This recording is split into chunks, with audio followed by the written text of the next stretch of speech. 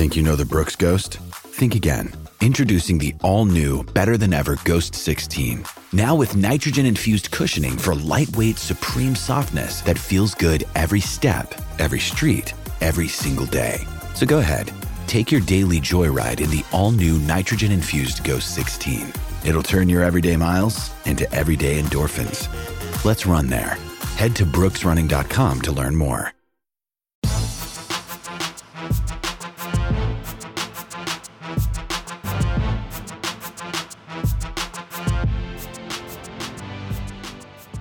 Welcome to the Mini Break, your daily podcast for the biggest storylines, results, and controversies from the tennis world. Today is Thursday, April 6th. Yes, the Sunshine Swing is now officially in the books, and under normal circumstances, one would be reasonable in thinking that now the tour might take a break in the action. Things may slow down a little bit as we make that transition from the hard courts to the clay season, but no. What do we have on the ATP and WTA calendar this week? We have 5 events, so much action for tennis fans to enjoy, so many results already this week for us to discuss here on today's show. And if we plan on breaking down each and every event on the calendar this week, you know who's going to be joining me on today's podcast to help me do just that. It's been far too long since we've had this man on the show, our go-to guy for all things happening at Tennis Points, now a podcast host as well. It's my dear friend Nate Walroth. Nate, welcome back to the show. How are you doing today?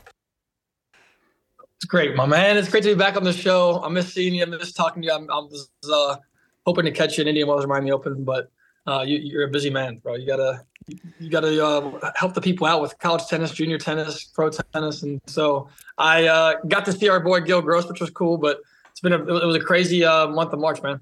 Yeah, how is that Sunshine Swing? Is Indian Wells all it's cracked up to be? Have you not been? I've never been. It's still on my bucket list. I've been to Cincinnati. I've been to, like pro tennis wise, I've been to a ton of challengers. Cincinnati, Cleveland. Have I attended in a certified ATP or WTA event outside of Ohio? I mean, Phoenix was a 175. It felt like a 250. But I think that's it for my like in-person pro experience. Oh, and the City Open, of course. But that's it. Wow. Okay. So that was my second year at Indian Wells, second year at the Miami Open. I mean, Indian Wells is, it's a tennis sanctuary is the best way to put it. I mean, that place was built with every aspect in mind. I think as a fan, like you want to have vantage points, whether it's on the stadium courts, on center court. You want to have places that it feels like intimate. Not only did they succeed having it as an intimate setting in their stadium courts and in their main, what they call it, court one or whatever it's called, their practice court setting. Like for guys like you and I who just would watch practice court matches and practice courts all day.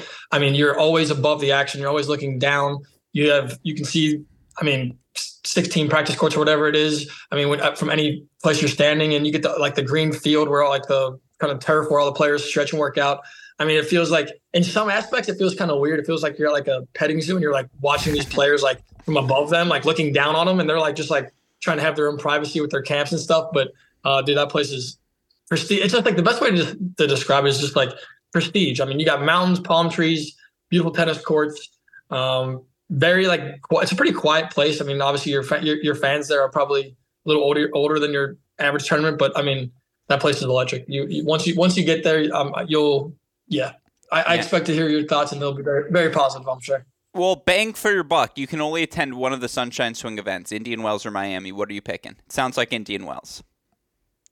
I mean, it depends who we're talking to. If there's a young listener trying to get after it for a weekend or a 3 or 4 day weekend, have some fun, bring some energy, and kind of tennis is maybe not your your main focal point. Miami Open, 100%. Like that's an ongoing party for 2 weeks. I mean, there's music. I mean, it just feels like you're at a place, and then there happens to be tennis being played. That's the best players in the world, you know. But Indian Wells, you walk in the gates, and you're just like, oh wow, this is where the best tennis players in the world are hanging out right now. This is like it's a sanctuary. It's like the places that we would dream of having a session for an hour with mountains in the background, and yeah, it's very off on its own. It's cool. You'll love it.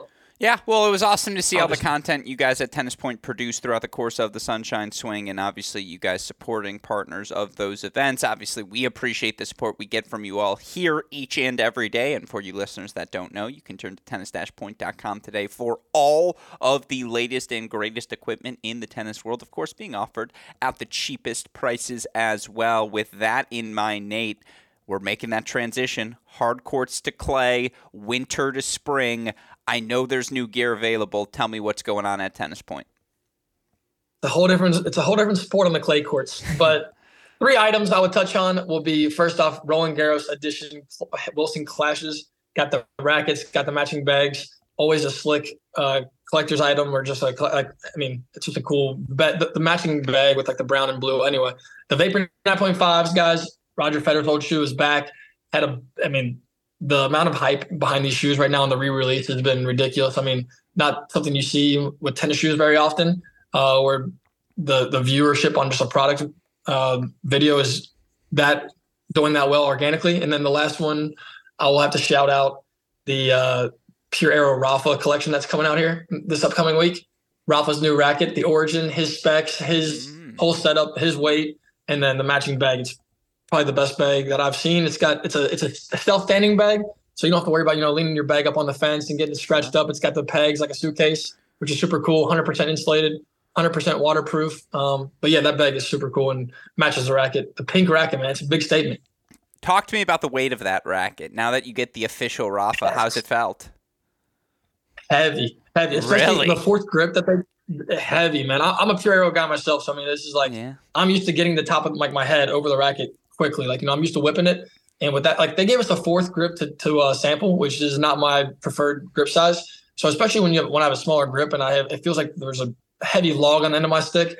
It was just you just forget how heavy the rackets are that the pros use, where they're at 330 grams. Probably average weight is like 330 across the board. And I'm using a 10.6. Pure Aero, which is 11.2 ounces strong, which is just a different ball game. When you go over 12 ounces, it just feels a lot different. When especially the backhand is better because for a two-hander, it's more stable. Like for me, to get through the ball, I feel like I have more plush plow through, I guess. But the forehand is when I went to I have a Western grip, so I'm trying to topple the ball. I feel like you really got to work that forearm, man. I'm gonna be looking like Roger Federer with the massive right forearm and the skinny left. But it's yeah. No, it is fascinating to bring that up. It just gives you perspective into how athletic these guys are. And you're like, well, what's an ounce here or a gram there? But trust me, it adds up with each and every swing. And you use even a slightly heavier racket, you will feel it in your arm. And it just goes to, again, these guys are athletes out there. And certainly if you watched any of the Sunshine Swing or any of this first week of clay court play, you see that physicality on display right now across both the ATP and WTA tours. And again, you can find all of those products available, tennis-point.com. Use our promo code CR15 to let them know we sent you there. The entire French Open catalog. You're going to look good. You're going to feel good. You're going to play good when you're outfitted correctly. Tennis-point.com. The promo code is CR15. We've seen a lot of those fits already out on display with that transition again from the hard courts to the clay courts, and we've got 5 of them on the board this week to monitor. Of course, you've got 2 WTA events, the action happening in Charleston. And let's be honest, yes, it helps that Charleston is what I think Jessica Pegula said, an 8-hour drive from Miami. It's a very quick flight, I'm sure, as well. But it's an absolutely stacked draw in Charleston. And that's where I want to start today's show because, of course, again, we're coming off of a Sunshine Swing, right? That sees just about every top player, every top 50 player, certainly in the world, competing throughout the course of both events. And, you look at Charleston this week, they've got 8 top 20 players in the draw, Nate. They've got 3 of the world's top 10, 4 of the top 11 in Pegula, Jabeur, Kasatkina, and Bencic. Of course, again, you want to go further down in terms of the depth we see in this draw. I mentioned the 8 top 20 players. You look overall in terms of top 50 players. You're in the double digits. You've got 17 top 50 players in the live rankings right now in the draw this week. Of course, most of the top seeds still alive. The one top seed knocked out is where we can start.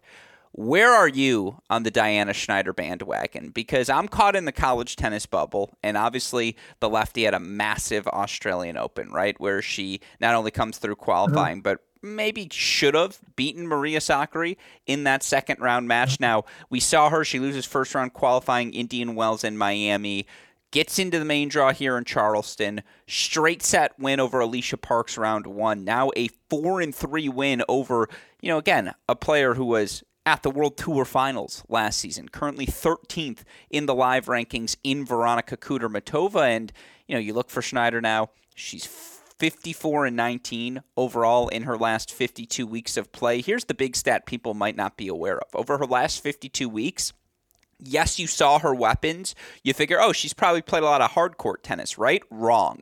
She's 38-9 on clay courts over the course of her last 52 weeks. Now, she got knocked out today by Badosa 1-3, but where are you with the lefty, Nate?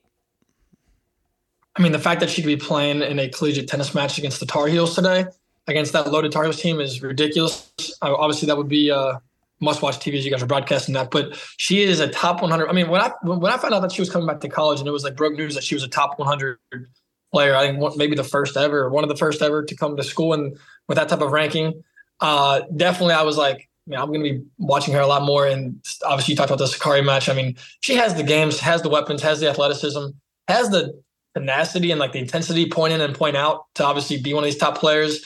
An incredible performance. Take out Kudermetova, who has a lot of firepower, has the athleticism and footwork to cover court. That's a player you have to kind of go out and beat. Kudermetova is just a feisty player. Can spray a little bit, but she's playing amazing. Badosa, obviously tough matchup, just more of a veteran in that situation. And I think Badosa is just obviously on the top player. So nothing to take away there other than great event. I think Schneider is going to be, I don't know. Her ceiling is maybe higher than I even anticipated coming into this season. Yeah, it's fascinating because she's been fine in college play. Like, she's been good, not just fine. She's been good. Right. She's 9-2 overall at the top spot. Now, she does have 2 losses, both those losses to 2 of the 15 best players in the country, in Georgia Tech's Carol Lee, Miami's Alexa Newell. But, it's not like she's blitzing people 0-0 in college, and it's not like she's dominating them the way you would expect, hypothetically, a top 100 player would walk in and do, although I would point out the fact that both Ben Shelton and now Peyton Stearns, who we'll talk about in a second, seem to be on the precipice of both being inside the top 100. NCAA's was less than a year ago. This speaks to the quality right now of college tennis that, exactly. Again, you're seeing, if not top 100 level stuff, certainly top 300 level. The thing with Schneider, I think that's the point. Yeah, go ahead. That's the takeaway for me, is just like more of like a knock on her not being able to dominate the college level. It's more of a shout out to the level that we see at the collegiate level. And you obviously get that, 5% boost when you got just the energy around you with the team aspect of it, which also, puts a little more pressure on your opponent and gives you a little more adrenaline to kind of work through things. And I think that all that stuff matters. And I think college tennis is just different. It's what Sheldon and these guys are used to. And so it's hard for them to face adversity like they see in college tennis on the pro circuit. It's just, there's not those hostile environments. I think college tennis is just different conditions, different setting, different feeling when you go out there to compete. And the tour is, you're just by yourself. There is no teammates. There is no cheers. There is no hype before the match with all your best friends or whatever. And there's not a fan base that's kind of, until you get to the very top. But it's I think that's more of just shows you how elite college tennis is right now. It's so damn good. Especially the conference that she plays in with the ACC is, a team like North Carolina, these are all players that could make money playing the sport after their career's over. Yeah. And I also think a lot of it has to do with her game style and its relationship to no ad scoring. Because the thing when you watch Schneider, oh my God, does she hit the cover off of the ball. And it's just I think now she's at the point of her career where she's going to win 5 out of 9 points. She's not at the 2 out of 3, 3 out of 4, 4 out of 6 range yet. She's more 5 out of 9, where you're going to get 2 errors at least at every 9 points that she's just going to give to your opponent. And again, no ad scoring. You don't have a deuce and then an ad and then a deuce and then an ad to sort of make up for things. And so the margins are a little bit thinner. Point. That said, I mean, again, on these clay courts, she's clearly gotten a little stronger in her legs. I mean, she moves really fluidly around the clay, and when that ball sits up high for her to strike through, I mean, her ball just can then explode through the court. She had Kudermetova and Parks, two front foot aggressive players pushed on their back feet. And again, you look for Schneider, 19 years old, here to start this month. She's now sitting at a new career high, number 87 in the live rankings, despite the loss today. Like, again, has plenty of points to defend over the next 52 weeks, but has to be feeling pretty good about her level now, and this will be a nice little confidence boost for her. It's a shame we're not going to get to see her today in the matchup against North Carolina, but guess what? She's going to face Chloe Beck at Duke on Saturday. Like, that's an outstanding match as well, one we'll have for you on ESPN, ACC Network Plus, part of our cross-court cast. Like, just... Get her a private jet. Get her a private jet. Get her right to the court. The Navarros have one. And I'll tell you what, it'll help Ben Navarro's daughter, who's a member of the Virginia team, not Emma. Emma's younger sister, still a member of the squad. Like, she'd be like, yeah, Dad, we'd like NC State to beat North Carolina. It helps all of us. So if you don't mind loaning it out.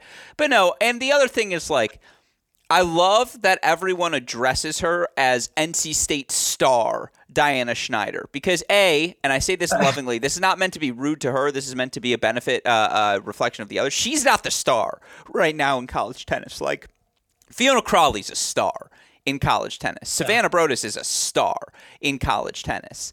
Diana Schneider's really good, but she hasn't done enough to have star bona fide, not a bona fide star yet, credentials in college tennis resume-wise. That said, that everyone's like, oh, she plays college tennis. Maybe I should be checking out college tennis. It's a great thing for the sport. I love it. That's been bothering you. I love that that's been bothering you, and you had that side note ready to launch on that. Oh, I sent that text to John Parsons like 4 days ago.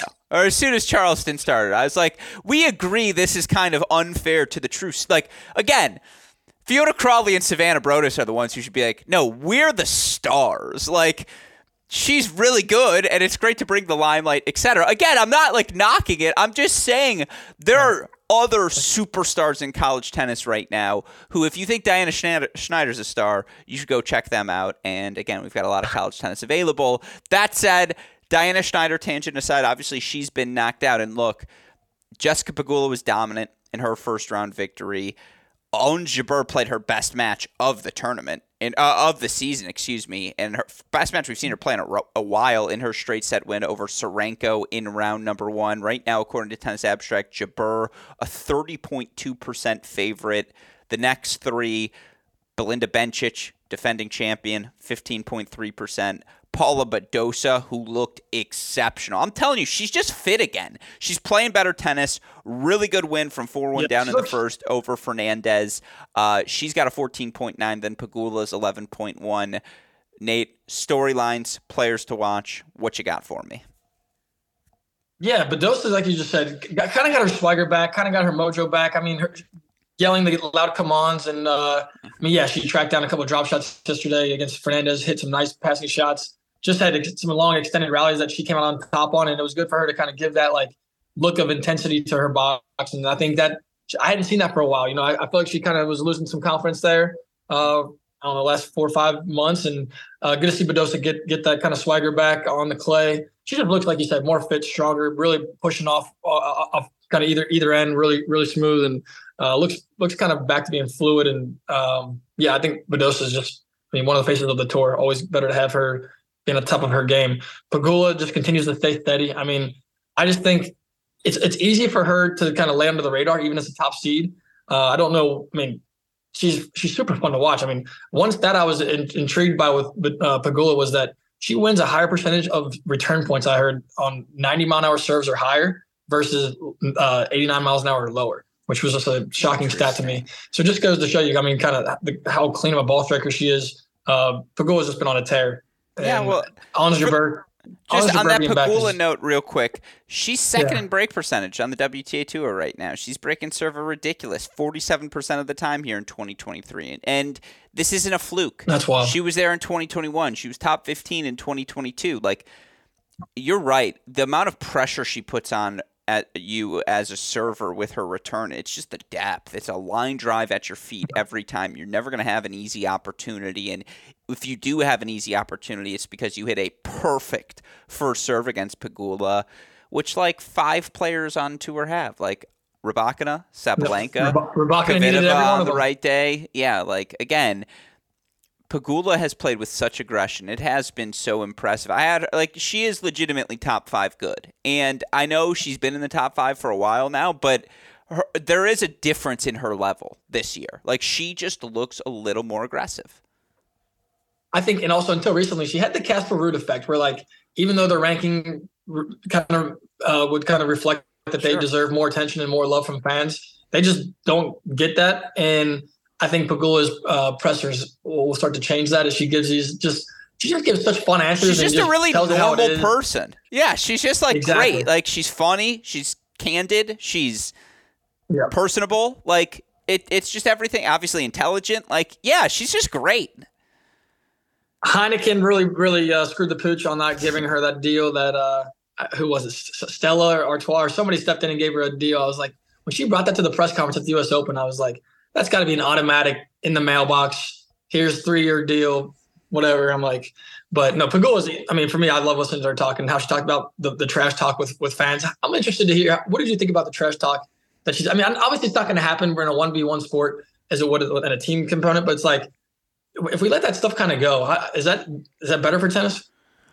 It'd be great in theory. It's never going to happen. Like players get mad when people are moving in the crowd. Players get mad when someone is slighted in a press conference. Like there would just have to be. It's not a fan issue. I'm sorry. It's a player issue. Like respectfully, because it is one-on-one. And if you're talking smack, I'm talking directly to you. Like I am playing you. If I say out loud, this guy sucks, which happens a lot at the juniors, happens in college. Like it's certainly smack talk can exist within tennis. At the pro level, though, it's like, or, hey, what'd you think about your match today? If you're like, well, I didn't think my opponent hits his forehand well at all. And so, like, I knew I could pick on that. Well, your opponent knows, wait, I was his opponent today. Like, he's talking about me. And here's the thing, like, yeah, we'd love it. As fans, we'd blow it up. It would make the sport more engaging and certainly would add more appeal that is lacking because we don't have things like trade rumors and free agency, et cetera. But, like, it'll never happen because all these players see each other in the locker room. It's just like there's no chance.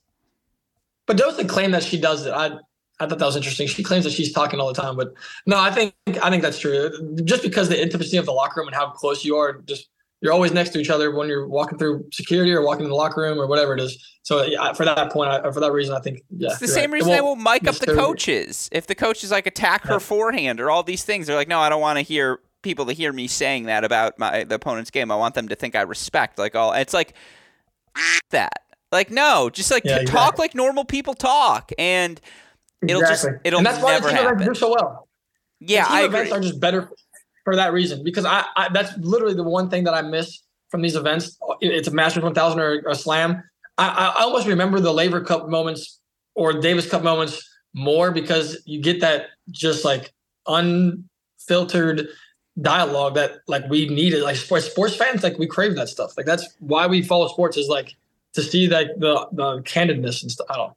Anyway. Yeah, no, the competition, absolutely. I agree with you, but I'm just saying it's never going to happen. What will happen, again, really fun things lining up here in Charleston. And again, there have been a lot of good matches throughout the week. Shout out to Anna Kalinskaya, who's come close in a lot of matches this year. She's like 12-9, but yeah, 6 of her losses are to top 30 players. She gets a really good win today, in particular, Kalinskaya, I believe, knocking off, who'd she knock off? Azarenka, 4-6, to reach the quarterfinals. You've had, again, that's really your first big upset, really good. Of this round of 16. Just about everyone's still alive, though, right? Like Magda Linette got a really good 3-set win over the rising Varvara Gracheva. Madison Keys has gotten a couple of good wins as well. Sonia Kenin has played much better tennis, although she, of course, knocked out by Begu 1-4 yesterday. And so, again, all the seeds are remaining. Bencic is the defending champion. She's got the big hitting Shelby Rogers, who got impressive victories over McNally and Danielle Collins in her first 2 matches. And shout out to Shelby Rogers, recently engaged, of course, as well. Who you got? Look at this draw. It's loaded. Who you got, Nate? It is loaded. Even Kasakina back on clay. She's like, thank God. I was going to take Kalinskaya. I watched her play at Indian Wells, just dominated Alicia Parks. Mm-hmm. But then I saw how well Ons Jabeur was hitting, and I just that variety and that you're never going to be in rhythm against Ons Jabeur. And I think that will be a tricky matchup. So I'll take out of the bottom. I mean, I'll take Ons just because I think her craftiness, and she looks like she's moving pretty well again. So I'll take Ons Jabeur from the bottom, and then give me against. I think Badosa. It's Badosa's week though. I think Badosa takes out Ons Jabeur in the final. Yeah, I think the ball is moving through these courts well, and I just think on the green clay it skids a little more, it gets a little faster, it's a little less gritty. Boy, Pegula's ball on this surface looked explosive in her first round win against Blinkova. But Badosa was moving that's a really good pick because her ball was moving well in this too. Exactly, and Badosa's a better mover than Pegula is, so I think there's the advantage. On the clay, I agree. I don't know. Pegula's pretty good mover, and she's moved forward so well. She's just become such a good volleyer, and obviously her and Goff just won Miami, so it goes without saying in doubles. Bencic is your defending champ. Her ball on this surface, boy, that quarterfinal between Pegula and Badosa. I feel like the winner of the tournament is coming out of that match. And yet at the same time, again, there was just something about the way Jabeur was moving to her corners. There was a joy in her face. You could see the creativity, the slices, the forehand redirects. Everything just looked back in rhythm. I believe she's beating, if she hasn't already beaten, Caroline Dolehide here today. Best stick skills on the tour. And Kalinskaya, she'll have time to get into her weapons. A key Jabeur matchup, just given where Jabeur is physically, that would be a tough one for her. Yep. I'll go Jabeur to get to the finals, and I just think that top half is a little bit tougher. So I'll say Jabeur gets the title comeback victory here in Charleston. And now, she's got so many points to defend in clay.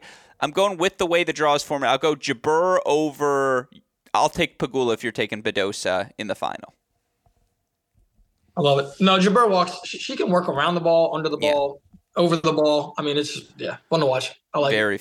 Very fun to watch indeed. Well, with that said, let's move over to the men's side of things now because, again, we've got 3 events. We're going to go through these 3 men's ones a little bit quicker. Let's start on our home soil here in Houston. A lot of fun names in the draw here if you're an American men's tennis fan. And what's so crazy to see is just how many Americans are seated at this event, right? Tiafoe's the 1, Paul's the 2. Oh my God, was Marcos Giron good for the first hour? Was up 6-0-5-0 on Emilio Gomez in round number 1. Yeah. JJ Wolf blitzed Jordan Thompson in the pace of his ball, the heaviness of his serve, his forehand on clay. Can you imagine having to dig out of a corner after tracking down a JJ Wolf forehand on clay? I'm actually bullish on his upside on the surface moving forward. Again, those are your American seeds. You've got guys like Echeverry, Kupler seeded as well. Unfortunately, you had someone pull out of the event. I forget who the number 3 seed was, but I know he pulled out with injury. Talk to me about this Houston draw, Nate. Well, obviously, I apologize for cutting you off there. What were you going to say? No, I've hit with the Wolf forehand on a fast hard court. I don't need to try it out on a clay court. I think I'm good on that. He went from hitting a 50% ball to 60%.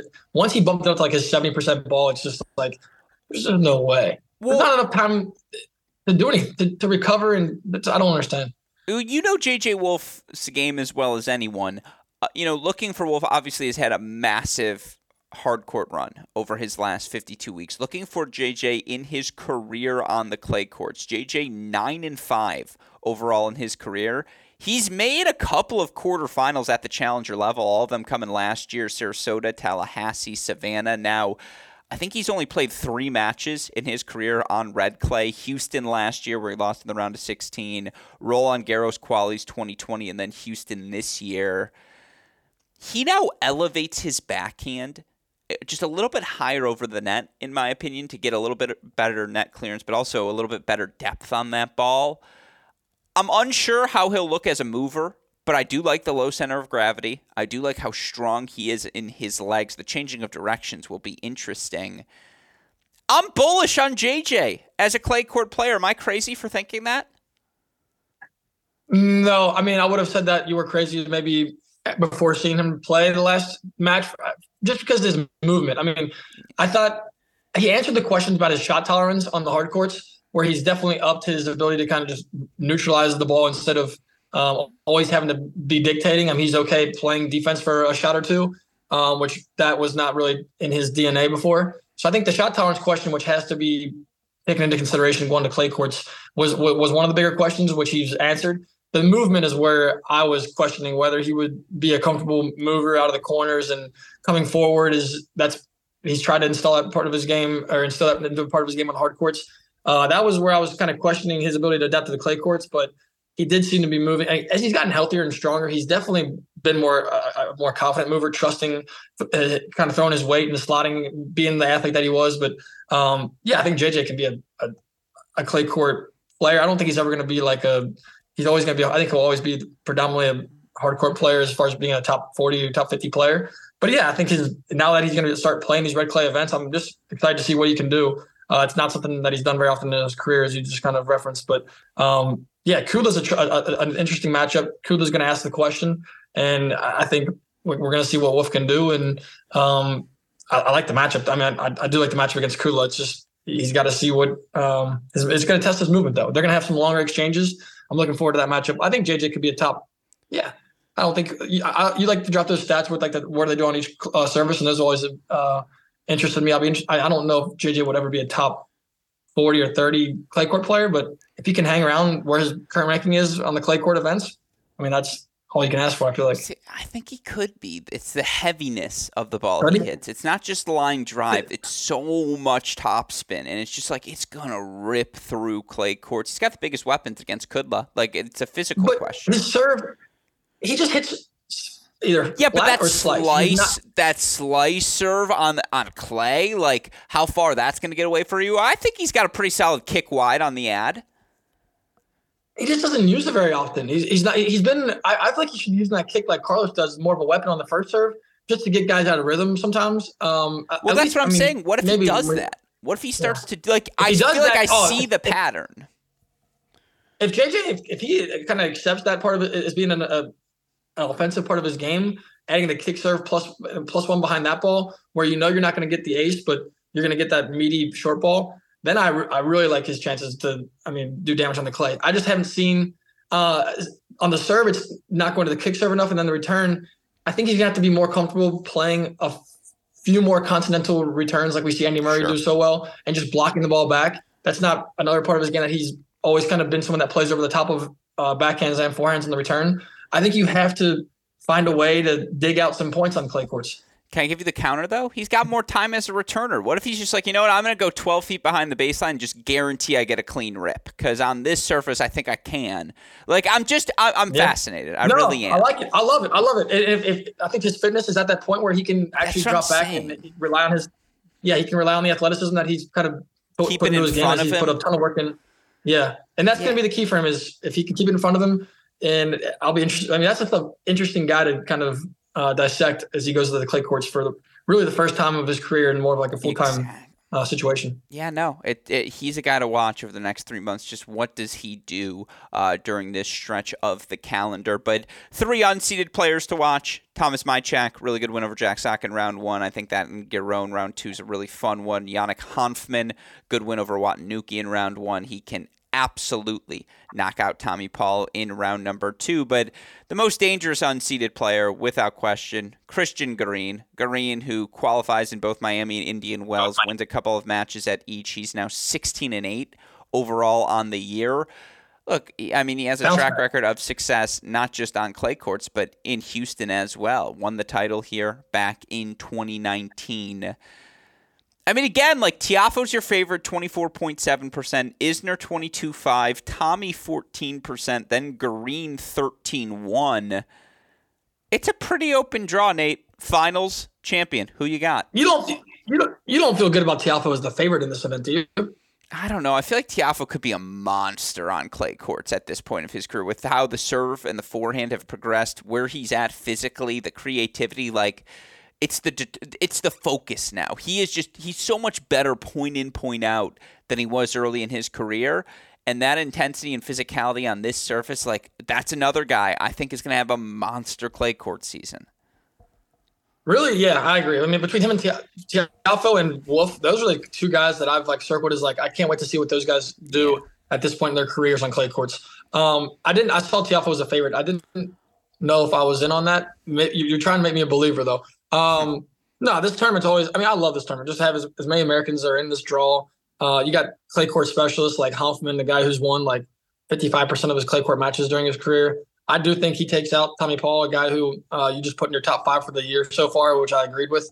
Tommy's had an outstanding year, but just his first match on the clay courts. Hoffman's the guy that's super comfortable on this stuff. It's gonna be. I think that's gonna be a fun match. It's gonna go 3 sets. I'm gonna say. Yeah. Tommy's still the slight favorite, but I'll take I think Hoffman Tommy in that gets one. him, but I think it goes 3. Tommy's just been like he's just been so dialed in from a mentality standpoint. Mm-hmm. Even when he gets broken, you don't see the frustration anymore. In Miami, I hardly ever saw him look at his box. I mean, hardly ever against it was big lefty Husler. He's playing Husler there, who has weapons, and dropped the first set. And you never saw Tommy like show any signs of frustration, really, which was just his maturity and just his development has been fun to watch. And I think he really has been a top 5 player. That'll be a fun matchup. But yeah, this match, I mean, this tournament, I mean, you got Wolf as well, who I think to see if you were right about Wolf and he gets through, Wolf and Tiafoe on in Houston would be electric. Those fans would be that would be a fun matchup. So give me, I'll just for the sake of having fun, give me Tiafoe versus Wolf in the quarters, and then out of the bottom, or is that semis? Yeah, you're right, semis. Give me I'm gonna take the upset. Actually, give me Garin versus Tiafoe. Okay. Garin versus Tiafoe. Give me Garin. Garin takes the title. I like it. That's a nice pick. I'll go Tommy. I feel pretty good about it. Yeah, no. Garin looked damn good. He really did. I'm going Tommy Tiafoe just because that would be the most fun final in Houston. But I'm really not sure. Like it's first of a clay court event of the year. Again, it's one you shouldn't gamble on. Like this is where wait for people to find their footing. Let's see how everyone plays. Even unseeded Daniel Galan on that top quarter of the draw for Tiafoe. Like that is a dangerous, dangerous matchup. Yeah, I'll play to the fans. I'll go top 2 seeds. I'll go Tommy versus Tiafoe. I'll take. I'm rooting for Tommy. I just think that's a tough one. I'm taking Tommy. Screw it. I'll take Tommy. You went all the way against me. I took Tommy on round 1. Yeah, just to really double down against it. That way one of us hopefully is really right throughout the course of the week. But again, you made a really good argument for why that might not be the case. Let's stick on the men's side for our next event. Let's move over to Estoril. This is the by far most loaded draw on the ATP Tour this week, and we've already reached the quarterfinal stage. Of course, we had rainouts in Marrakesh and Houston slowing things down. You look in Estoril, boy, is it fun. Casper Ruud, Roland Garros finalist last year, taking on Sebi Baez, defending Estoril champ. In my opinion, clearly one of the 20 best clay court players in the world, and it doesn't matter how much he struggled on the hard courts over the past year, because guess what? He already won a title in Cordoba, quarterfinals in Rio, semifinals in Santiago, wins over Elbot and Kachin to get back to the quarterfinals here against Ruud. I mean, again, it's a really fun match. It's going to be a really good one. Baez's forehand on clay is just a missile. It's a delight to watch, of course. You've also had Dominic Thiem, who's gotten a couple of wins. Good one over Seb Ofner in round 1. Then he gives Ben Shelton a pretty good handling of the business today. Straight set win for Thiem in that, although Shelton, for what it's worth, first career red clay court match, gets a victory in round number 1. And again, it's all free points for Shelton at this point, so he'll happily take it. I mean, again, Ruud, Baez, Team plays the winner of RBA Halys. You've got Davidovich Fokina still alive. He'll take on Cecchinato. And then Miomir Kecmanovic gets a much-needed quarterfinals in singles. He'll take on the winner of the always tough Zapata Morales or Hubi Hurkacz, who's making his clay court debut here in Estoril.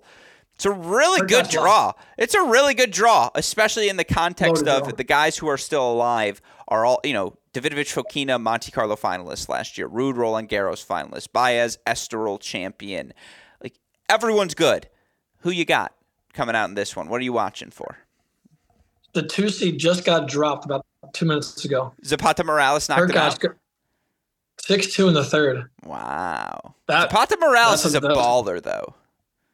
He is. He's a feisty guy. You don't want to see that guy. He just fights for everything. He's gritty. Yeah, 2 semifinals in the South American stretch. Baez and Casper, I'll take Baez on that one. I just think Casper really looks like he's going through it a little bit on the court. He does not look like he's having fun out there. Just the last, since Indian Wells, really, he lost his mojo a little bit, lost his confidence. I haven't seen him it looks like a job out there right now. And I don't think that's the best way. I just think it's hard to go about. Yeah. As a guy like him, I think it's just like, it looks like he's kind of mentally in his own head a little bit. Baez is obviously just on a clay court. I mean, they're both, I would say, more predominant clay courts, but Baez has been a dominant clay court player the last couple of years. I'm happy for the team, man. As much as I hate to see an American guy like Shelton, but like Dominic Thiem coming back and being a relevant player on the ATP tour is a good story. And eye test-wise, God, has Thiem looked better this week. Just the fluidity in the corners, how comfortably he's hitting the forehand. Everything just looks in rhythm for Dominic Thiem, and it has not here in 2023. And you're right, first quarterfinal of the year for him here this week. And then a big event for Cecchinato, who I feel like we all forgot that he took out Novak Djokovic in the 2018 French Open, and I think I expected him to be a guy that would contend for titles on the clay courts at least. He kind of went away for a while, but he's still hanging around the top 100. But he's had a big week. Knocked out Diego Schwartzman, who's obviously had a ton of success on clay, then knocks out Fognini in 3 sets. Did you see the 2 foot faults from Fognini to end the match? I was watching that live. I couldn't believe what I just saw. I thought Fognini was going to lose. I've never seen anything like that each call was just I've never seen that in my life, especially on match point. And it was an aggressive foot fault call, like both of them, and like it just back. I don't know. How do you do that though? Like if one gets called, like how do you let? I don't know. That was bizarre. That was not a fun finish to a fun match. It deserves a better finish. But Fokina Cecchinato, can't wait for that matchup. I think Kecmanovic and Fokina end up playing each other. Give me Fokina on that one. I just think that I love Fokina's athleticism on the clay courts and just his ability to transition from defense to offense. We saw him do it in Monte Carlo last year, where he ended up he lost the City finals. Finals. Yeah. So give me Fokina out of the bottom. Give me Baez from the top. I would love to see those 30-ball exchanges in the final. Tell you what, if Davidovich Fokina is going to make a top 20 debut, it's coming this clay court season. Yes, he's got the Monte Carlo final to defend, but wasn't that great afterwards. And I think we all agree the 23-year-old, when he's fit, when he's focused, he is absolutely one of the 20 best players in the world on clay courts. Draws open up for him. Where does Fokina need to improve in your eyes to be a steady? Is it? It's putting the pieces together. It's that he can do A, B, C, and D, but he doesn't know what he wants to do. And he doesn't know what should be his A yet and should be his B, and being assertive instead of just relying on your athleticism, because he has real weapons. It's, again, just putting all the pieces together, which at 23 years old, for him to be top 30 and for there to still clearly be so many things to polish, it's a testament to your point, all of the things he can do. Man, on this surface, I agree. I think he's going to have a huge clay court season. I think he makes the final. Man, Casper didn't look great against Sousa, but he looked better.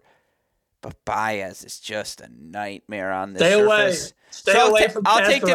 I'll take Davidovich Fokina versus Dominic Thiem. Why not? Let's have some fun. Whoa. And I'll go Foki for the title. Let's get Davidovich Fokina, who, by the way, in his career, I don't think he's won a title yet. He's probably one of the best players in the world without a title. Yeah, just one ATP Tour final for him came Monte Carlo. Yeah, I'm going to go ahead and say, give me Davidovich Fokina to win his first title this week in Estoril. I like that pick. There's the take for you. Last two events, we'll rapid fire through each of these. You look at the action in Bogota. Of course, top seed Elisa Mertens knocked out in round number 1 by Miriam Bjorklund. The big news, certainly from Thursday, Peyton Stearns into another WTA quarterfinal. She's 103 in the live rankings. Again, more likely than not that both NCAA singles champions will be top 100 players come the start of the 2023 NCAA tournament. Sarah Sorribes Tormo, healthy, back on court. She got a win in her first match over Balsova. She is currently a 41.1% favorite, according to Tennis Abstract. Next, second seed Tatiana Maria. She's at 14.8 into the quarterfinals. Francesca Jones, unseeded. She's the third favorite right now, 11.3%. Again, what does this tournament in Bogota offer? It offers a massive opportunity. And, of course, the lingering name, Tamara Zidansek, who, of course, has made second weeks at the French Open before. We know what she's capable. I think she's actually won this event or made the final in Bogota before as well. Did she win that match or lose to Osorio? It was in Bogota 2021. She lost to Osorio 6-4 in the third. That was like a 7-hour match. No. So who do you got? What you watching for? Give me the just Cincinnati prediction. Yeah, I like it. You taking Stearns? Just give me Peyton Stearns. I mean, you talk about you talked about the heaviness from JJ's forehand, the other Cincinnatian, but I think the Stearns, you could say the same thing that you said for him for Peyton Stearns. I mean, her whip on the forehand she has such a live. It's weird though. She has such a live arm on the forehand, but you don't see that on the serve nearly as clearly. Like the live shoulder, live snap. I don't see that on the serve like I see on the forehand. The forehand looks electric. I mean, coming off her stick, she gets such good like topspin and depth and just it just seems so controlled as well. But I just think that'll eventually transition to the serve at some point where she'll start earning some more free points. Mm-hmm. But I'll go Peyton Stearns. I'll take Maria from the bottom, and I think give me Stearns taking her first WTA title. Yeah, It's a massive opportunity for any of the players in the top half of the draw. I'm taking Sarah Sorribes Tormo. I mean, I know it's her first tournament back, but she's just fit as a fiddle always on this surface, a nightmare matchup. Although, again, the heaviness of Stearns. And Stearns loves to play the kick serve, and God, does she have a huge alleyway to work with on these red clay courts when she does. I'll go Sorribes Tormo over Maria. Yeah, I like it. No, that felt like the safer pick for me. But I mean, obviously I haven't seen her play for a while. But no, I think Stearns is another player like her and Katie both.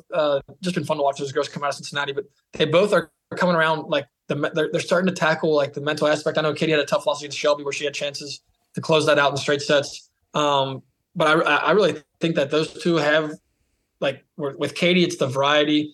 Has some power, but has great hands. I mean, I think that's a big part of why she's stuck with her doubles. And then Stearns, I do think she has the power game to dictate again, even against top players. And I think we'll see both of those girls inside the top 50, 60 at some point here. I mean, Katie's now at 71 in the live rankings or whatever. So that's pretty impressive to see a few Cincinnatians all in the top 100. Cincinnati tennis on the rise, no doubt about it. Well, last but certainly not least, let's head over to Marrakesh. Again, another ATP 250 happening this week. They've had some issues with the court conditions there, but top seed Lorenzo Musetti does advance 2-3 win over Hugo Gaston. Much needed win for Musetti, who has floated around 500 for much of the past year. You have second seeded Dan Evans. He got a much needed win over Alexei Popyrin today, 1-3. Greek Spoor quietly playing the best tennis of his career, 3-set win over Elias Ymer.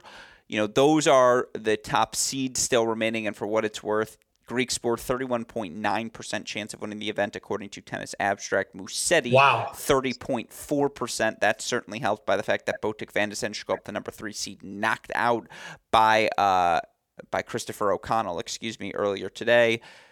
Are we going to get Bonzi Greek Sport Part 2? We saw it earlier in Pune, India this season. Are we going to see it again here this week? What you going with, Nate? No, I didn't realize. I knew Greek Sport was playing good tennis. I didn't realize he was going to be, what'd you say, 39% favorite? 31.9, yeah.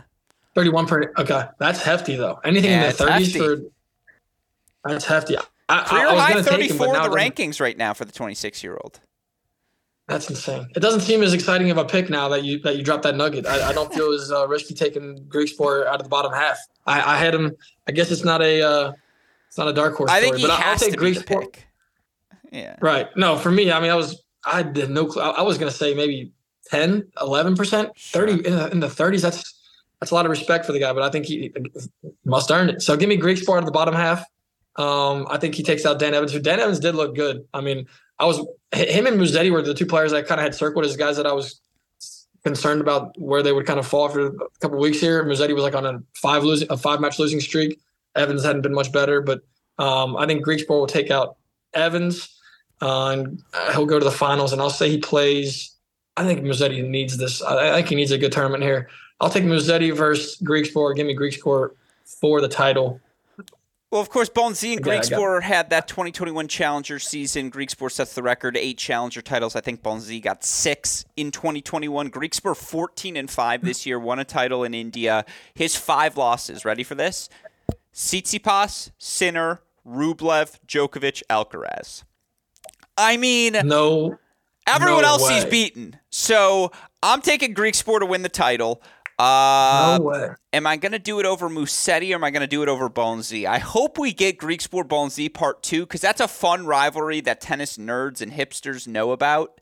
So I'm going to root for it. We're going with things we want to see this week. They got a little beef there? No beef. It's just their rise is kind of intertwined. And so it's like, to me, they're forever linked. So I'll root for it. Bonzi versus Grigspor. I'll take Grigspor to win another title again. Dark horse of dark horses right now entering this clay court season. With all of that in mind, though, those are your 5 events. Again, Charleston and Bogota on the women's side. For the men, you've got Houston, you've got Estoril, you've got Marrakesh. Of course, it's always a pleasure for us to have Nate Walroth joining us on the show, and you can see all the content Nate's producing over on the Tennis Point Instagram, Twitter feeds. Nate, talk to me about the pod. What you got coming up this week? Your tennis podcast, guys. Yeah, I appreciate you letting me plug it. But no, we did a ton of fun episodes down in Miami. We did one with Craig Boynton in Indian Wells. We had different little small segments with Tommy Paul, Rublev, JJ. We had Mike Cation came on when we were down there in Miami. I ran into him. I had to get Cation on the podcast. I mean, I think Cation is one of my favorite people to listen to talk tennis. I mean, there's only like Cation he just knows. He's like you. He's like you're the tour. He's like. You're the guy I go to, and it's like he's just a walking nugget box. He just has all the nuggets, and so he was fun to have. We got some other fun guests coming. I got a couple lined up. I won't drop any until we kind of get it solidified. As you know, that's just a recipe for disaster. But no, we got to get AG back on the podcast as well. It's we're trying to do it once or twice a week, guys. So it's been fun. We do some gear talk. We've been testing a lot of products, and then we do more of a college and pro just overview type stuff. But it's been a lot of fun. I mean, we try to nerd out on some of the latest gear, whether it's string, rackets, or shoes, just because I think that's, I mean, we having all our guys that tested it. It's like, it's fun to have a platform that we can kind of go longer form with. But yeah, Pure Tennis Podcast. We're on social media as well, Instagram. And AG, you got to come on here soon. I love to hear it. You know I would be happy to do so. Well, massive thank you to you, Nate, and of course a massive thank you to all of you at Tennis Point, tennis-point.com. The promo code is CR15. Of course, a shout-out, as always, to our super producer, Daniel Westoff, for the of an editing job he does day in, day out, making all of our content possible. With all of that said... We're doing a live podcast in Indianapolis, April 15th or 16th, whatever that date is, when I see you in the tournament at the L3. It'll be you and me going live. Unfortunately, super producer Daniel Westoff, Dalton Thieneman, they're going to be at a wedding. And so that's what I heard. Yeah, it's a busy weekend. But yeah, no, I'm excited to see you, my friend. It is always a pleasure. For the fantastic Nate Walroth, our super producer Daniel Westoff, our friends at Tennis Point. From all of us here at both Cracked Rackets and the Tennis Channel Podcast Network, I'm your host, Alex Gruskin. Nate, what do we tell our listeners? That's the break. And we will see you all tomorrow. Thanks, everyone.